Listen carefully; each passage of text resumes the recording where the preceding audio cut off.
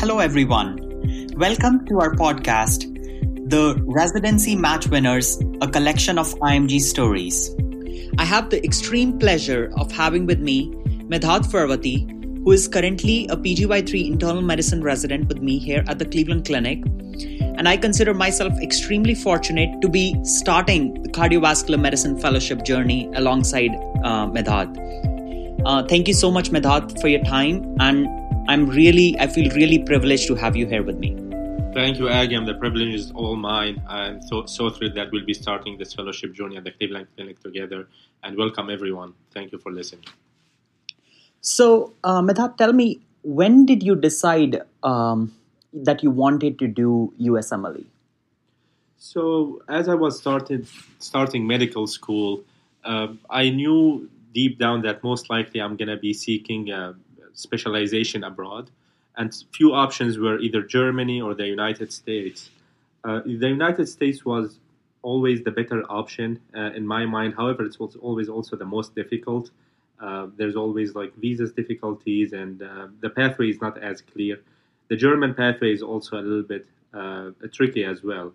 So I knew early on that I needed to work on these frontiers a little bit early. So I would say maybe fourth year of medical school, and in Syria we do 6 years. So during the fourth or fifth year of medical school, when I actually knew that I will be, pursuing that pathway, and I decided to study for USMLE. Medhat is from the University of Aleppo Medical School in Syria. And so after you decided, walk us through what your step preparation was and your journey to the United States. Of course. So after I made that decision, first of all, I needed to clear a few steps. So the first step was for me to have a plan B, because knowing that coming to the United States is a dream for me, but it's difficult and there is a chance it might not happen. So that meant that I needed to have plan A and B and even C just in case I didn't end up in the United States. So first of all, I needed to really study well in medical school in case I ended up doing my residency there. So I was fortunate to be in good ranking in my medical school. So that's the first portion of my plan. The second portion was actually to study German language and take German classes. And I took actually 2 certificates in German language, and I was ready to go there in case my plans for coming to the United States did not come true. So that was complete. After these 2 portions were complete, then I switched my focus to study for the USMLE steps. So I started my preparation by working on my English. Back home in Syria, we study in Arabic. So I started by really learning as much English as possible, and then using the resources that most people who are preparing for step 1 use, like Kaplan and First Aid, UWorld, and all these things. However, to be honest with you, I didn't really struggle mainly with the material, but it was just the circumstances under which I was doing this preparation was the main challenge. Unfortunately, my home country in Syria, especially my city Aleppo, was at the time during an enormous stress in terms of war and violence, and the resources were very limited on so many levels. So that meant that my preparation needed to be a little bit more different than what a typical student would do for a step 1. So there was a shortage in terms of electricity and water and internet and resources like that. So that meant that I would study at a certain time during the day where the electricity is there. I would really tactically and strategically manage the battery of my phone, for example, to use it later at night, to be able to use the flashlight on the phone to study the Kaplan books, for example, and that came with a whole set of challenges that looking back, I'm really happy that I was able to overcome it. Definitely it wasn't easy, but I'm glad that it worked out. So those are some highlights of the things that were going on at the time. For the people who are listening, he's being extremely humble, and his story is actually one of the most inspirational stories I've ever heard. And can you tell us about one of the instances, as to during your preparation for your step 1, one of the instances, so that the people who are listening, they can be inspired by what all you went through, and still you have overcome that and reached to the point where many people dream of. Thank you very much for your kind words and for finding my story interesting. I think one of the times that I remember distinctly, for example, is when I was preparing for biochemistry. And the Kaplan biochemistry book, I still remember, it has these flashy papers that reflects light. So because there is no electricity, all the lights that I had at the time was literally my phone and my some chargeable flashlights that were available. And those lights reflect on the paper, so whenever I used it, I literally can't see and can't study the book. So I ended up going back to the library like a week later after trying so many times. I was like, "Can you please just change it to the less fancy paper, so that the paper that doesn't reflect actually the phone light, so that I can study it." So I still remember these things, and I reflect on these things and how, you know, like nowadays when I'm being a little bit more lazy and I'm not in the mood to study, I remember like where I was and how things were, and I think also a lot of us maybe can reflect on that as well. Like a lot of people maybe in the same situation where they have some limited resources. I just want to say that things change and things improve, and yeah, keep doing the right things, and hopefully things will become better. And so, when did you take your step one? So I took my step one after graduation in 2016. 2016. Okay. And what was your step one score? Do you mind sharing that? Yeah. So I was very fortunate to have a good score. I got 276. That's impressive. One of the highest scores I've ever heard. Actually, the highest score I've ever heard. And so, what was your reaction when you heard this score? When you got to know about this score. Yeah, that was a very good day for me. Yeah, I was waiting for the score anxiously. I knew it comes out on a Wednesday. I still distinctively remember it, and I was at home with my family in Turkey at the time. Yeah, and when I saw the score, I actually first of all, I didn't believe it. I was waiting for a score maybe 250s, maybe 260s. I've never kind of seen a 270 before. So when I saw it, I was first of all, let me check the numbers again, make sure that those three digits are next to each other, and after I kind of confirmed that, my happiness like started, and it was a really good day. That's great. That's so impressive, Medhat. And so for the individuals, for the people who are listening to this podcast, aside from the resources, what advice do you have for them in terms of step one preparation? Of course. I think the first thing to do and to be thinking about is actually having the intent and determination to start the journey and to actually start it. So having a plan and having a plan early helps you a lot along the way. Because, I think one thing that didn't work as well for me was that I really decided a little bit later due to a lot of things that were happening in Syria. But I think if you are really considering this decision, start early. That will help you along the way. Once you have your step one early, you can also apply for electives and apply for opportunities in the United States. And you usually take a head start, and that will put you in a great position when you are applying for residency. So start very early. I think that as early as you can, as early as you think that you will probably most likely end up going to the United States or pursuing that path. So early start is very important. And second is exactly what you are doing. You are now listening to other people's experiences. So keep doing that. You are listening to my experience today. Listen to other people's experiences. And Agam is doing a great job gathering all these experiences for you. So do that, because from each person's experience, you learn a trick, you learn something that will make the journey easier for you. So ask people who are older for you. I think that would be my second advice. And third, be honest to yourself. Be true to yourself. It's a journey that's going to take time and effort and money as well, and resources. Just be true to yourself, and when you embark on it, have in mind that these challenges will come, and I'm sure you will be able to overcome them as they come. But know the difficulties and be ready to also overcome them. Great. Thank you, Medhat, for sharing that. So, moving forward, after you had received your step one scores, What was the plan moving forward? What did you do after that, and walk us through the journey after that? Of course, of course.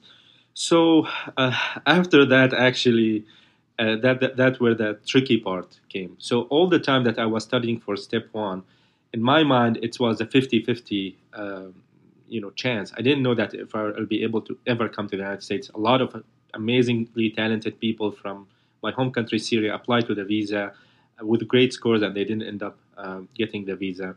So that was a challenge that, in my mind, that was always there. And after I took my step one, I was ready to face. So lucky enough, as I was looking into getting the visa and getting an opportunity to come to the United States, my USMLE step one score was published on social media, and an amazing stroke of luck, it's got the attention of a Mayo Clinic physician who offered me a research position at the Mayo Clinic. And at the time, I was actually also emailing people and trying to also find a research spot. But it's this way that it happened for me, that actually my score was found out by some of the doctors, and they sent me an offer. But my story didn't end up there, because I used that and I went to the embassy. At the time, embassy in Sudan, because there is no embassy in Syria and I needed to go somewhere. So embassy in Sudan, and that was a quick rejection, unfortunately, because of what's going on in Syria and all these things. So I was looking. That was a very low moment, obviously, in my life, because I felt like I did everything I needed to do to be able to come to the States, but that didn't happen. So I was thinking for solutions, and that probably 1 or 2 weeks were one of the, as I said, lowest moments of my life. All this hard work is is not going anywhere, and I was just looking for solutions. So I Googled, and I found that some people actually wrote their stories to Congress, and that sometimes work, and you might get some support from some Congress people.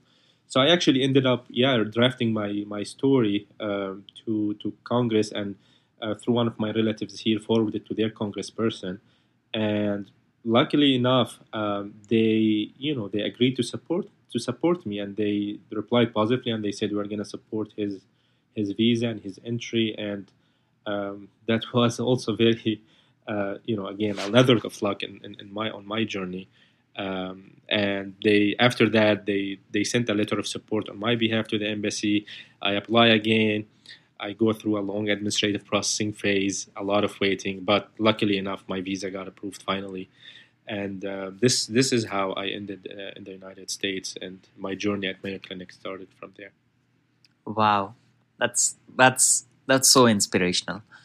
So even though you mentioned, this was a lot of luck involved, but believe me, behind that, it was just your hard work and the amount of perseverance and sheer grit that you had that actually made this happen.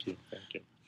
And so after you got your visa approved, and walk us through your research journey at the Mayo Clinic. Of course.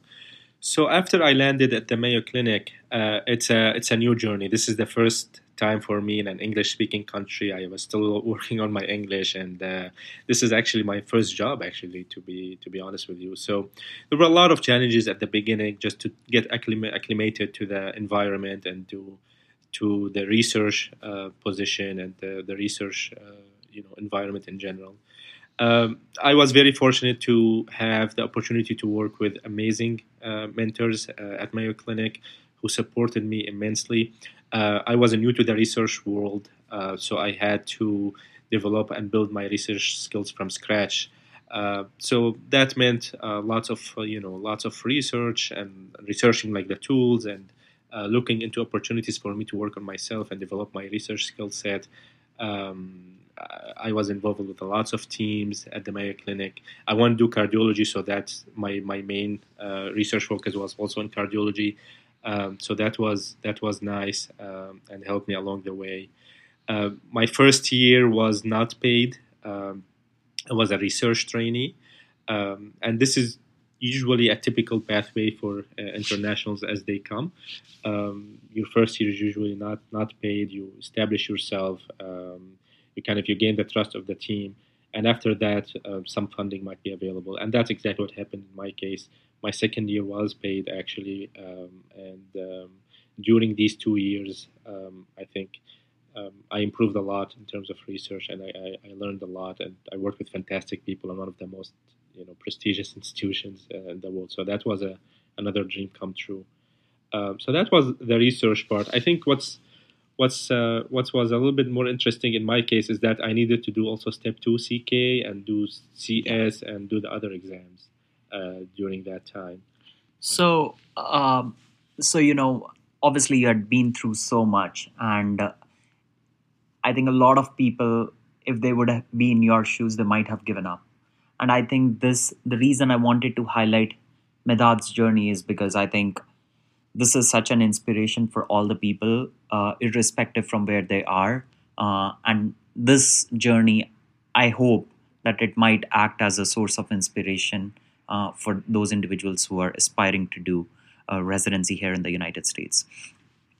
So Medhat, tell us your how did you manage, doing research along with preparing for your USMLE Step 2 CK, and how did that work out? Yeah, of course. Thank you again for your kind words.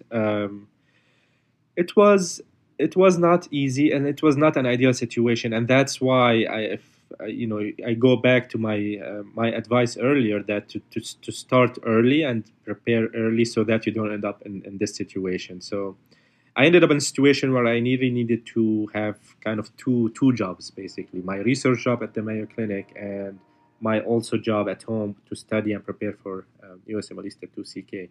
So it was not easy, but I think the main thing that helped me going is I really had a clear vision in my mind that I'm here not only to do research but to also to pursue residency and pursue my dream of becoming a cardiologist here in the United States.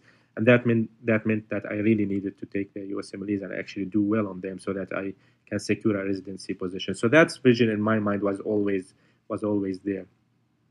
So how it happened, it took a lot of time management skills. Usually, most of my studying would happen at the evening after I come back from work. I take some rest and then I study for an hour or two. And a lot of the studying actually happens on the weekend as well. So that meant, as you can imagine, for the first year and a half in my journey in the U.S., most of my time was I'm either working at the Mayo or back home studying. So it wasn't necessarily an easy year or year and a half, but I think it was worth it, and I'm very fortunate that it actually ended up well. And what was your Step 2 CK score? So yeah, I had also a good score on CK. I was fortunate to get a 284 Step 2 CK. That's impressive. 284, 276 and 284. These are definitely the highest scores I've ever heard. Really inspirational. Thank you. So when you took your Step 2 CK, and I believe you took your Step 2 CS also during this, while you were doing a research job at the Mayo Clinic? Exactly. Okay. And did you, aside from the research, did you do any observerships, or can you walk us through about that? Yes. So because I came to the United States after graduation, so I could only do observerships, which is mainly hands-off experiences. So I did a couple of observerships at Houston. So I did one at Baylor, and I did another one at a private hospital at the Methodist. So the way I knew about them is, again, back to my advice to ask the people who did the journey in front of you. And a lot of my older colleagues helped me to find the right people to get these opportunities. And I did another observership actually here at the Cleveland Clinic. And that was more of an observership actually during the match. And I looked up at the website and I emailed people and I was able to secure it here. And I tried to do it during the match time so that I can get more face time with the people in the program, getting to know the program more, and also the program knows me more. And it actually worked up really nicely, and I ended up matching at the Kaplan Clinic. The other thing that I want to ask Medhat is, usually this is one of the questions which a lot of applicants ask, is how to make the best use of an observership, given that you don't have a lot of, you proactively cannot do a lot of things and you are restricted when you're doing an observership. So What all advice do you have for the applicants as to how they can best utilize the observerships that they have received? Absolutely, yeah, that's a great question. As you mentioned, I mean, you are not directly doing clinical work in the normal sense. However, there are a lot of opportunities for you to show interest and to actually shine while you're doing an observership. I think to start with the usual stuff: be professional, come early, leave late, be always available, ask questions, show interest. Whenever you have a chance to take on a task, don't shy away from work. Go and be engaged and be involved, and try to be as helpful to the team as possible. Another thing that you can do is try to ask to present and do presentations, prepare a topic, and come and kind of educate the team and teach the team on it. For example, for me during a week I presented 3 or 4 times, so that means almost every day I would prepare a topic back at home, and then I next day I would teach it to the group, and we'll discuss it. So that all shows interest. Um, I remember, for example, when I was doing an observership in a clinic, I would stay late at night and read the nuclear studies with the cardiology attending, even though after 5 or 6. So there's always ways to show interest, and believe me, people notice and remember, and that reflects on your letter and reflects also on the level of support you get from them when the time comes for you to apply to residency. Thank you so much for sharing that, Medhat. So, after you got done with the research job at Mayo Clinic, did you ever go back home to Syria, or were you always here in the United States? Yeah, for me, I've been always here in the United States, and this is mainly because of visa difficulties. I mean, there was a travel ban at one point imposed on Syrians, and the situation in Syria in general, it's not as easy for us to go back home. So, unfortunately, I mean, since I left the country, I've never gone back, and this is hopefully in the coming few months or maybe a year or two. This is on the top of my list to be able to see my family again and to reunite with them and celebrate with them.